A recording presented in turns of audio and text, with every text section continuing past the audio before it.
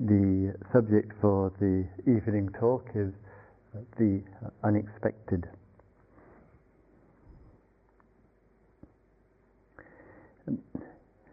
Quite often our day-to-day circumstances and our existence goes along at a rather all too familiar rhythm, and in that we move from one day to the next, and perhaps there isn't a great deal to distinguish yesterday from today and today from tomorrow. And the difficulty with that is, of course, the impact on the psyche, on our inner life, is that it can generate and produce a certain kind of dullness or blandness not through routine, but through an interpretation of one day to the next in routine terms, in a routine language. And so wherever you and I experience a somewhat similarity of yesterday to today, and the expectation of today until tomorrow, mind can form its tendencies, form its patterns, and move in and through them and get unusually used to them.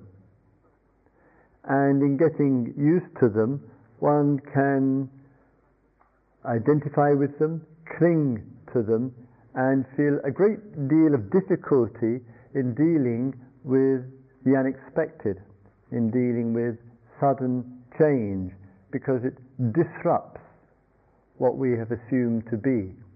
And life easily can be one of continuity of the same, mind becoming fixated and conditioned in a particular way, and then something can happen from within or without which shakes up that rhythm, that cycle, that pattern that we know. And just recently I heard two stories on my trip to the Middle East, and both of them in rather direct and alarming terms express what I mean in terms of the impact of the unexpected. And a friend, Dan, an Israeli, picked me up at Tel Aviv airport, and while driving from the airport to Jerusalem, he was telling me the situation of his mother some months previously, who regularly in Jerusalem drives to work, and in February, for the first time, she decided to take a bus rather than use the car, and she boarded the number 18 bus, and when the bus pulled into the bus station in Jerusalem, there was a Hamas terrorist on the bus, and he detonated a bomb, and a number of people, not her, but a number of other people on the same bus that she was on was killed, including the person sitting next to her. She was severely cut off. She was deaf for several weeks due to the impact of the explosion. And the tragedy and the ironic twist of circumstances for many who must have wondered, who survived such a terror, must have wondered to themselves, what was it, how was it that I ended up boarding this particular bus on this particular day? And for her, it was the first time she'd ever decided to go by a bus because of the tremendous traffic problems that are in the city. And while giving teachings in Jerusalem, one of the women who was there, she said to me that her friend from the university was also on that bus. He was killed, and he was a strong supporter of Palestinian rights, and had in his room in the university a large Palestinian flag to stating very directly and openly his support for Palestinians, and he died through the Palestinian terrorist, through a Hamas terrorist. And when I was on the West Bank working with young people, mostly aged from 20 to 25, who potentially can be leaders within their community. And one evening, we went from the village to visit one young person, and those of you who are 20 or 20 to 25 or can still remember what one was like between the ages of 20 to 25, one realizes over the years nothing much has changed. And we got into this rather battered old German car, about 5 young Palestinians and myself, about 11 o'clock at night, and then zoomed off there, and they were playing rock music in the car as loud as one can imagine, and it was Joe Cocker's Summer in the City. And so while zooming around the village and through the nearby town to find this friend of theirs, and these young men had all been, as it were, schooled in the dramatic period, with ongoing drama of the Intifada, the stone-throwing era, which went on for several years. And one of them, a young guy named Said, who was 22 years old now, and 4 years ago he was at one end of his street where he lived, organizing a demonstration, and 5 Israeli soldiers and jeeps were at the other end of the street. And then several Israeli soldiers, not in uniform, came down the street, and in arriving there, he didn't realize, he thought they were local people, thought they were Palestinians, and heard them speaking in Hebrew. And one of them pulled out a revolver, and with this young guy at Said, shot him 5 times, and then they went off, these 5 undercover soldiers. 2 bullets in the back, 1 right in the spine, 1 grazed across the cheek, and 2 in the chest. And they took him to the hospital, and of course nearly dead, in a coma, nearly through loss of blood. Then after a number of days, the hospital in Jerusalem refused to have him because he'd been shot, and therefore he was suspicious, so they had to be taken out of the hospital. They had to find another hospital. And in talking with him, now he's at the age of 22, he's in a wheelchair, and the bullet holes in there, the scars and the bullet holes in his body. And in the flash of a moment of change, there's a life which is full, athletic. He's an incredibly lovely young guy with a kind of, the thought came into my mind, Richard Gere, good looks, and now he's in a wheelchair for the rest of his life. Utterly unexpected. And one would have thought, given the circumstances, there could be tremendous rage, tremendous anger, which takes place in those kind of situations, and yet amidst all of that, remarkably committed to change, to justice, and to the use of non-violent means, and a whole different approach to finding ways for security, mutual security, for 2 peoples at loggerheads with each other, to say the least. And I just use the 2 examples there of a Palestinian and guy and his Israeli mother, who, upon the impact of conflict, something unexpected happens, and forevermore their life is altered, as many other lives are altered. And the impact of all of that and other circumstances in your and my life sometimes generates and produces out of it a kind of waking up and of the significance of things. And Dan's mother was asked by Israeli television, since you've just suffered and are suffering, she was asked in hospital, so much because of this bomb on the bus, do you still believe in the peace process? Is the peace process still viable? And she said, yes, even despite of all of this, and despite this attack, I still believe in the peace process.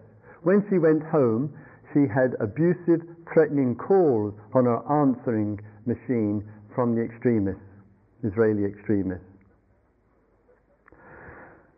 So sometimes there's an impact of a situation, utterly unexpected. There's a change. There's still a keeping faith with something which one regards as important and meaningful, and still, of course, can generate rage and opposition from others, both near and far. And there are rather more dramatic situations, and hopefully more dramatic than you and I will know in our life. But sometimes the metal of our awareness and the metal of our wisdom in life is some degree tested by the unexpected, by the unfamiliar, which obliges us or pushes us into circumstances in life which we haven't organized, which we haven't planned, haven't prepared, haven't thought about before, and suddenly consciousness is propelled into something new and having to deal with it. And as the Buddha commented, in such situations, he said, surely, he said, the gold and the validity of the gold is tested in the fire, is tested in the heat. Sometimes in easier, more kind circumstances and in softer circumstances which arise in day-to-day life, there's something which is arising through us and it's affecting us, and we sense somehow that it's the coming to be of the old. And a number of you, one-to-ones and today in the larger group, directly and indirectly referring to this, meaning that the silence and stillness and awarenesses generates a certain kind of space, and in that space which is generated, it allows a kind of inner movement of the old to impact upon the present. And that can show itself in numerous ways, strong enough, as what two of you said, to wake one up in the middle of the night, to feel quite disturbed and agitated, sometimes affecting one's temporarily one's health, headache or stomach upset, or feeling out of order in oneself. And there's a space, from that space there's a fruition of the old. The old is coming through, having some impact upon consciousness, called in Eastern language the fruit of karma. And in the impact that's going on for us, whatever it might be, in the present, the primary wish when something is going on which is difficult, unresolved, unclear and uncertain, the primary wish in all of that is for it to stop. The intensity of the degree tends to invite easily a stronger response for it to be over with. So the stronger the pain, the stronger the confusion, the stronger the agitation, the stronger the fruit of old karma, then with it goes a parallel response inside. I want this to stop. I want to be free of this. I want to be over. I want to feel much better about myself, or whatever it might be. The wanting doesn't help. If we have somewhere or another, we have to understand that with ourselves rather well and rather clearly, and that the wanting is part of the product of the agitation. And even we say, of course, to our minds and to others, I wish I felt better, I wish this was over, I wish this was clear, I wish I felt whatever it might be. And it seems like that the wanting is an independent statement about the unpleasant experience which I am having, whoever the I is. But in fact, the wanting for it to be over and to be finished with is part of the fruit. It goes with it. It comes with the unpleasantness. It comes with the pain and the difficulty that one wishes it was something else. And it's not separate from that movement, so to speak, of past into present. When that's going on inside of us, we often feel that there are lots of decisions which we have to make. And if you have noticed in your life a few times, when one says, I've got really big decisions to make in my life, it's usually a way of saying, I've got a real lot of confusion in my life, and therefore I've got a big decision to make. And one thinks that the big decision, again, is a kind of independent, objective fact about one's situation. But big decisions are related to big movements of mind. The bigger the movement, the bigger the problem, the bigger the problem, the bigger the idea of the resolution. And we use with ourselves and with each other the measurement of size a great deal about anything. And anything can become a really big thing to have to deal with. Who on earth is so bold as to say that it's big? Anything. From what's the perspective that we say something is big? And then sometimes we look at ourselves and then we say, well, compared to the number 18 bus ride, what have I got to complain about? Compared to being on a street and organizing some leaflets and demonstration and someone coming up to me and putting 5 bullets in me, what have I got to complain about? And then they could say, well, compared to what's going on in Srebrenica in the last year or two with mass graves and unbelievable obscene acts, etc., etc., whatever it might be. Or we can keep using the language of scale completely again and again. And when we just come back to ourselves and our own circumstances in life, as I say, decisions seem to matter when there's a lot going on in our life. And somehow, when there isn't a lot going on in our life, I'm not talking about being numb or dull, lifeless creature. It's as though decisions matter less and life is unfolding and revealing itself.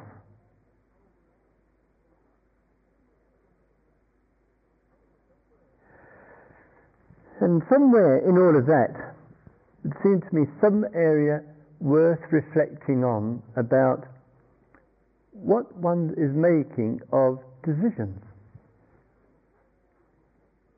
What's the decision based from? What does it actually come from? And quite often, of course, I think most decisions are made after the event. You think about most things of life which mattered to you. And then it's happened, one has left, one has gone, one has moved on, and then afterwards one's told one's various friends and associates and oneself, well, I made the decision. One never made the decision at all. Just the force of life, the movement of life, the expression of life took place, and then afterwards one said, I made the decision.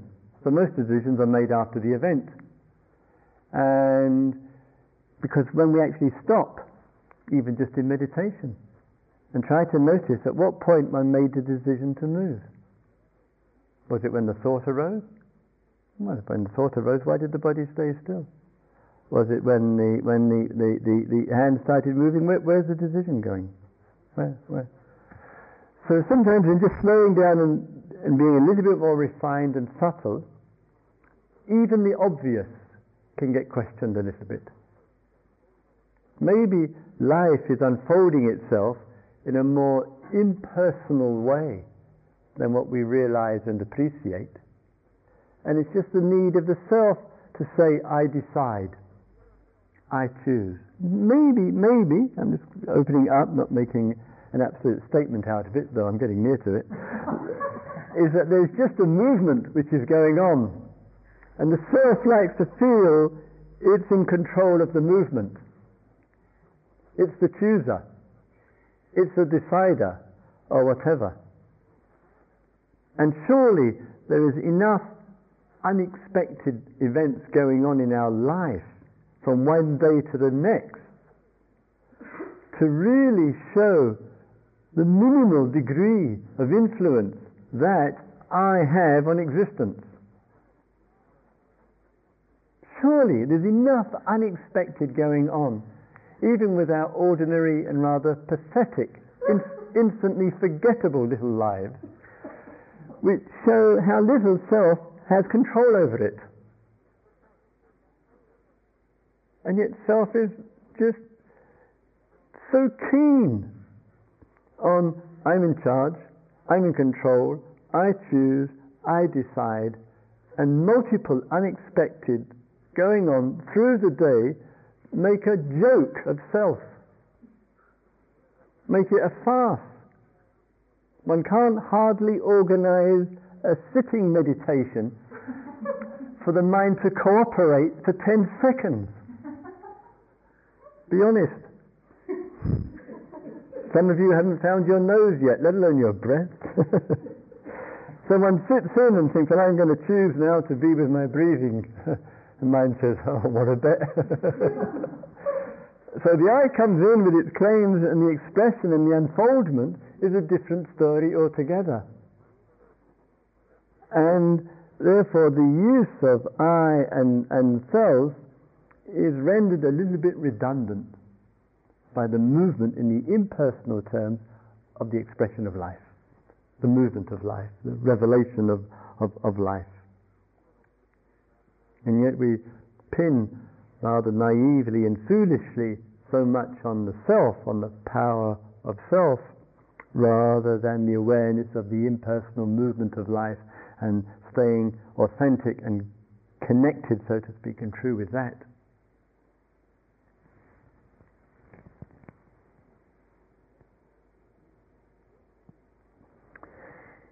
In the unexpected, sometimes the unexpected can come in fairly dramatic or explosive terms, and that might come through an altered state of consciousness, that might come through a sudden insight, it might come through a sudden realization and apprehension in a way which one hasn't looked at things before.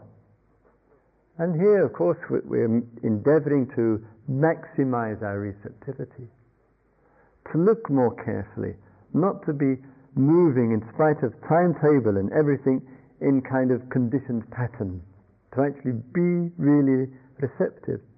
And sometimes that movement and those insights can shake up one's whole existence.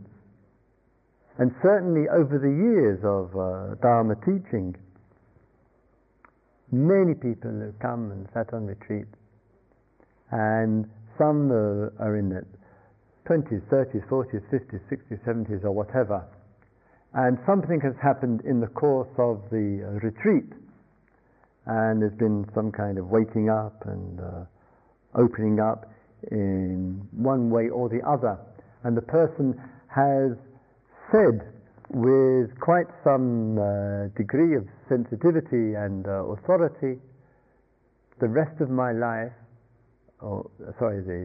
before this moment, all that went before in my life has been a complete waste of time. And that can happen for people in any area and in any kind of activity.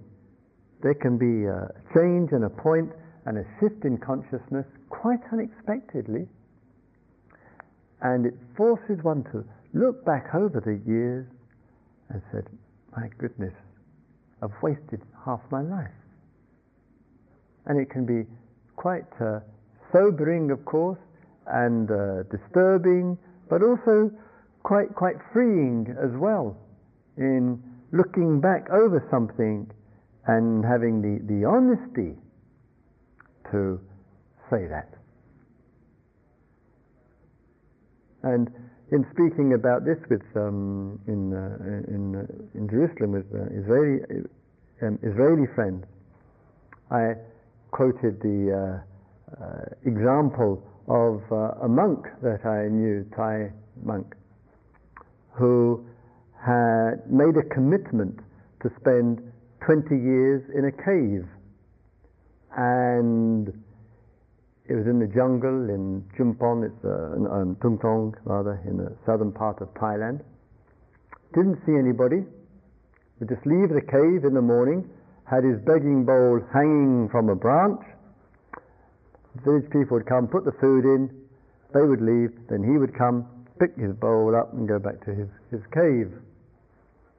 And after he'd been in the cave for 19 and a half years, he got piles, very, pretty painful. Not uncommon with monks, by the way, do a lot of sitting, you can understand it. And when he didn't turn up for the food, the village people knew there was something wrong and went to the cave to find out why. And so he just did this period of 19 and a half years and left the cave and went to hospital and had treatment, etc. And then he got exposed to some books, in fact by Krishnamurti, the late Indian teacher and philosopher. And he told the monks, he went to Ajahn Buddhadasa's forest monastery, it's the monastery where I had lived, and he said to the monks, who were, quite impressed, monks, is a kind of, living in a cave is a kind of penthouse suite of monks' desires. And he said to the monks that this 19 and a half years in the cave was a complete waste of time. And they were extraordinarily impressed, firstly that he did it, and secondly he was open enough to admit it was a waste of time. And so he got the sadhus, the well said there. So in speaking about this a few days ago, I said, well, one hears that quite regularly. Somebody says, I was in this job for 27 years. And it was a complete waste of time. I was in this relationship and it was a complete waste of time. I was in this house, I was in this, I was in that. And sometimes the shock of the old and in the break of it doesn't mean to say that the impact stops. And therefore, with change, I was speaking last night, with change, one says, okay, I made the change, whatever if one needs to make change. And then there's the fruit. And the fruit comes sometimes crashing upon consciousness. And one has to hang in with that, as I said yesterday evening, and stay steady with that, because that easily means the space has been made for that to happen there. So sometimes we think of change in those examples of the unexpected that comes to us. But sometimes it's not making change in our world that we live in, job, role, etc. And as Lao Tzu once commented, to know the true nature of things, we don't have to step outside of our front door. So sometimes when we think of change, we think in the outer expression of it going on in our life, but also there's those expressions of inner change even while the routine stays. even while the work stays, or the relationship stays, the location where one lives stays, and one just stays constant outwardly in a particular place, environment, group of people or whatever there, and there might be a certain comfort with all of that, providing nothing dramatic happens to shake it up.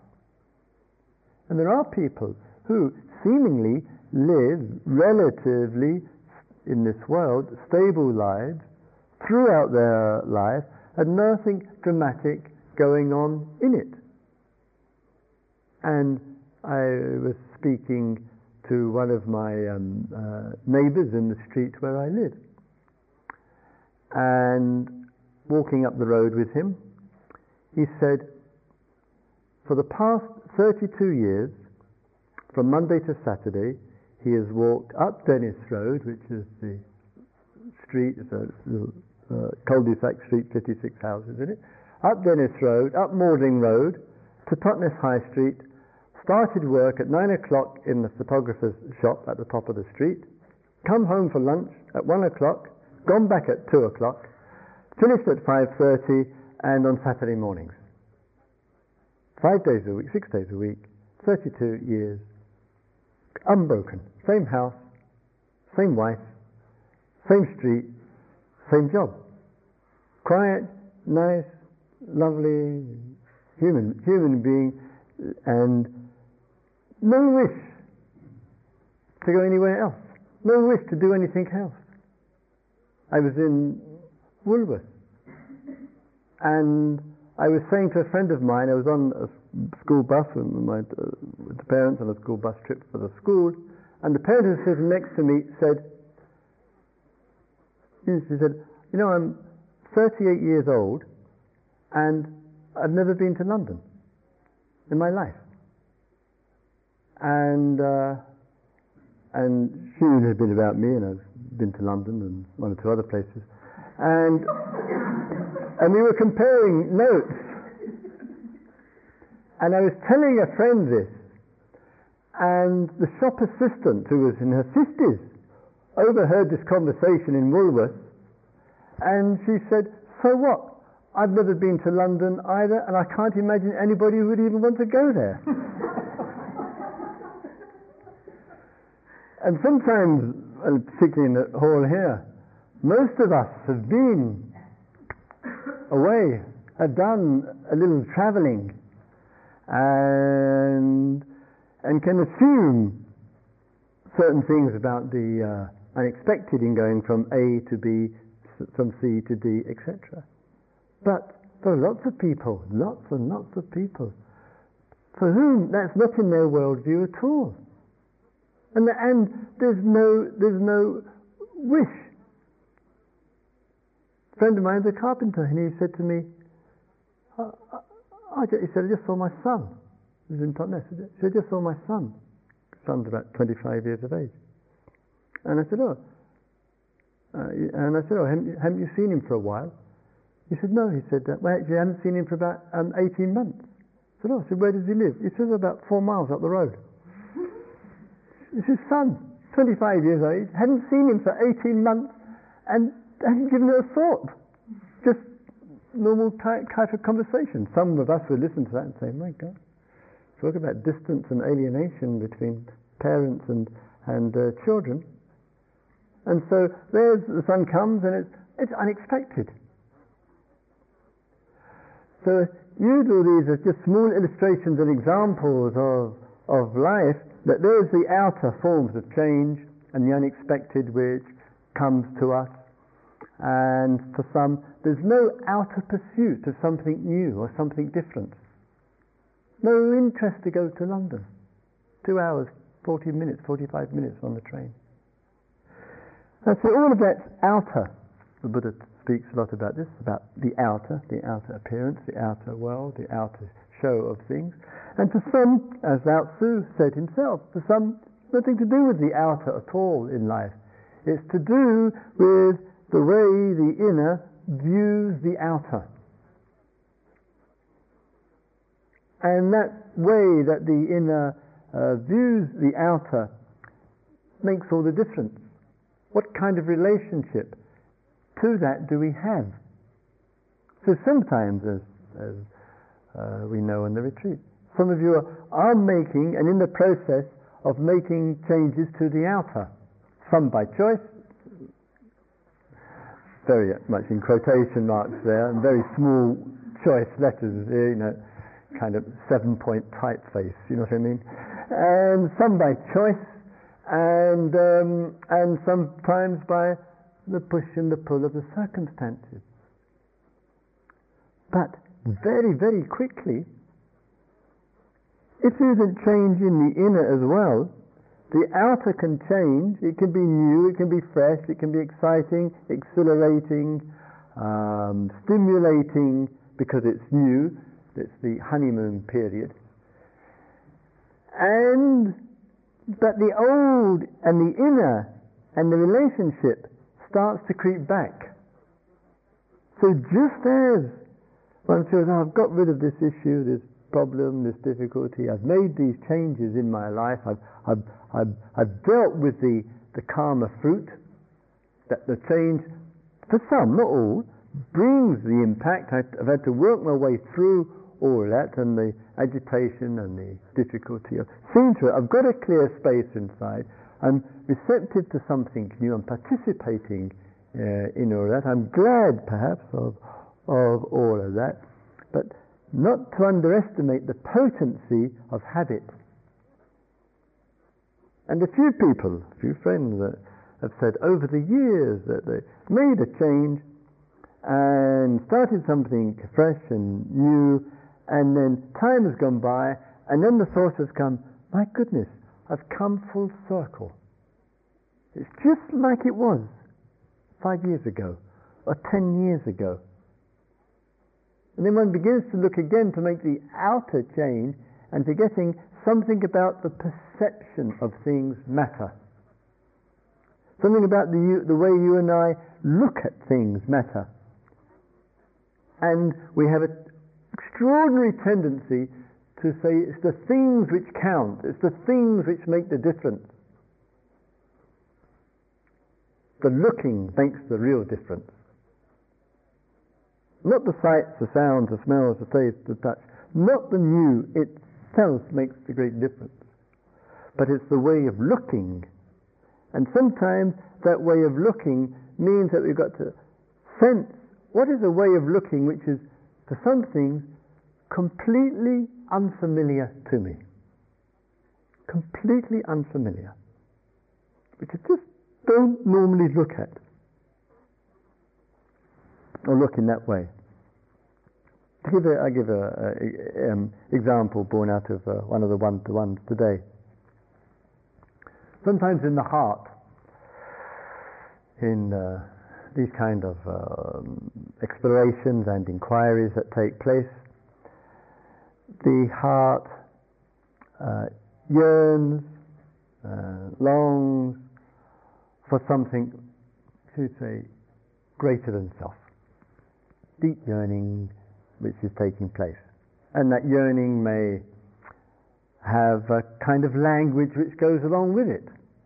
Might be the language of yearning for God, yearning to know the truth of things, yearning to realize the Buddha nature, yearning for enlightenment, yearning for freedom or whatever. And wherever there is a yearning,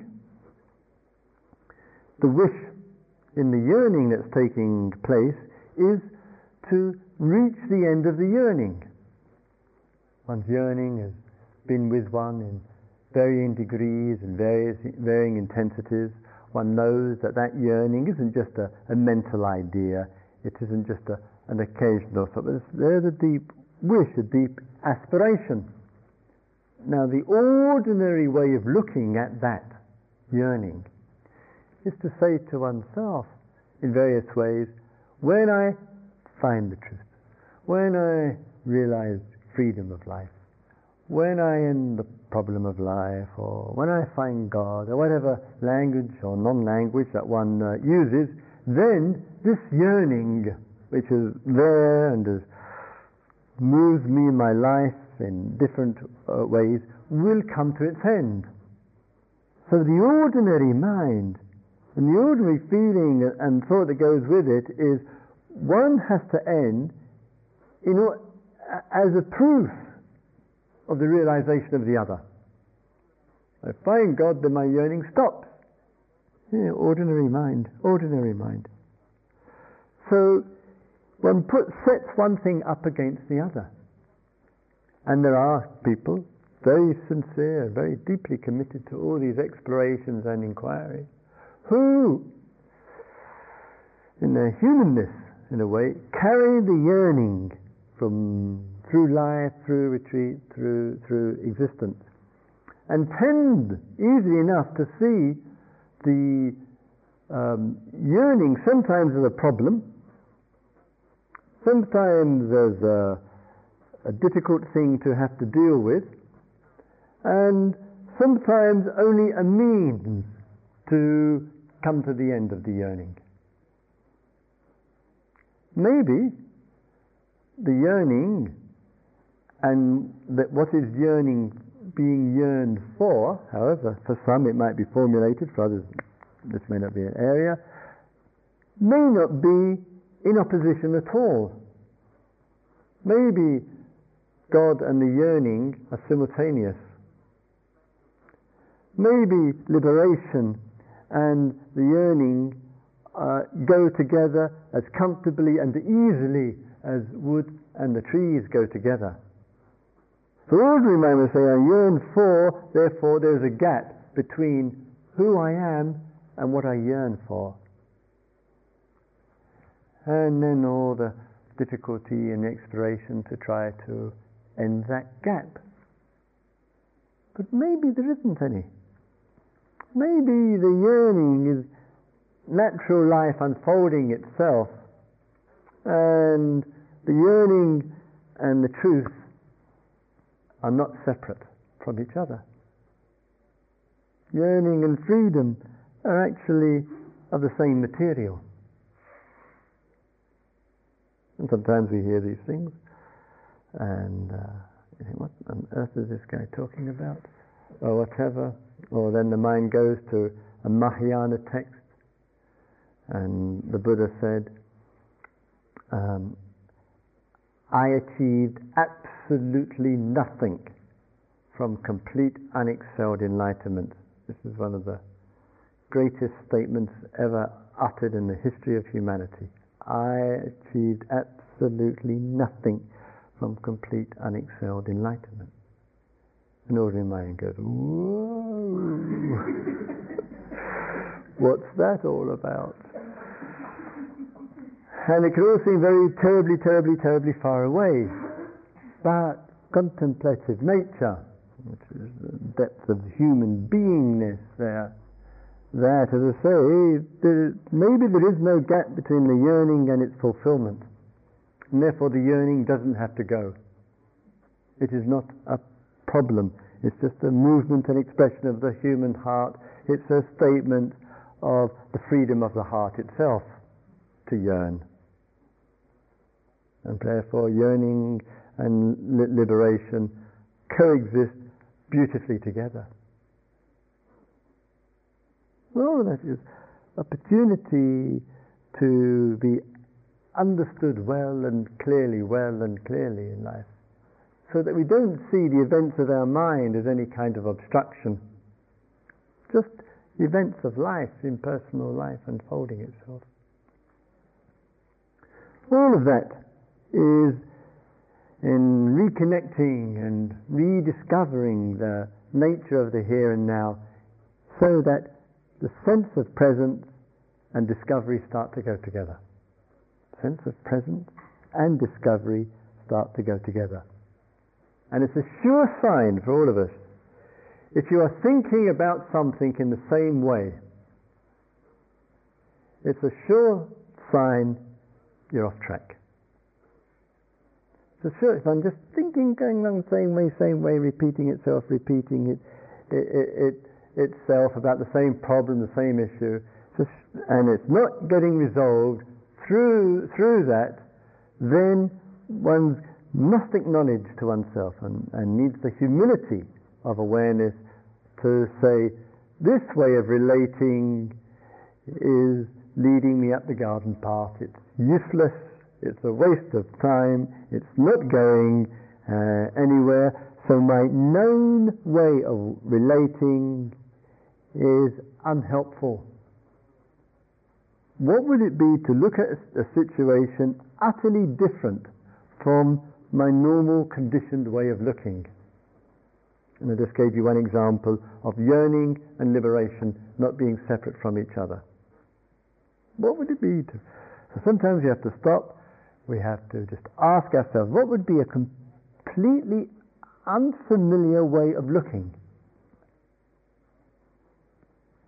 And then listen well and listen deeply. And if we've got enough, not too much, but just enough calmness of being, and enough relaxation, and enough sense of presence here and now, then we can afford to ask ourselves, what's a completely fresh way to look at this situation, which is quite unfamiliar to me? And in my unfamiliarity, maybe the unexpected will come through and it will be clear and obvious. And we'll see the joy and the wisdom of it. And so it seems like everyday truths are not so easy and familiar to everyday mind. And therefore the non-everyday mind is a big space with plenty of opportunity for realization and for the unexpected to shine through. May all beings live with clarity, or may all beings be free to inquire. May all beings be liberated. So let's have a couple of quiet minutes, shall we please?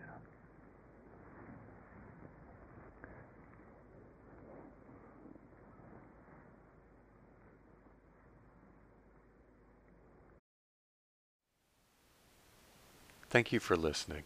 To learn how you can support the teachers and Dharma Seed, please visit dharmaseed.org/donate.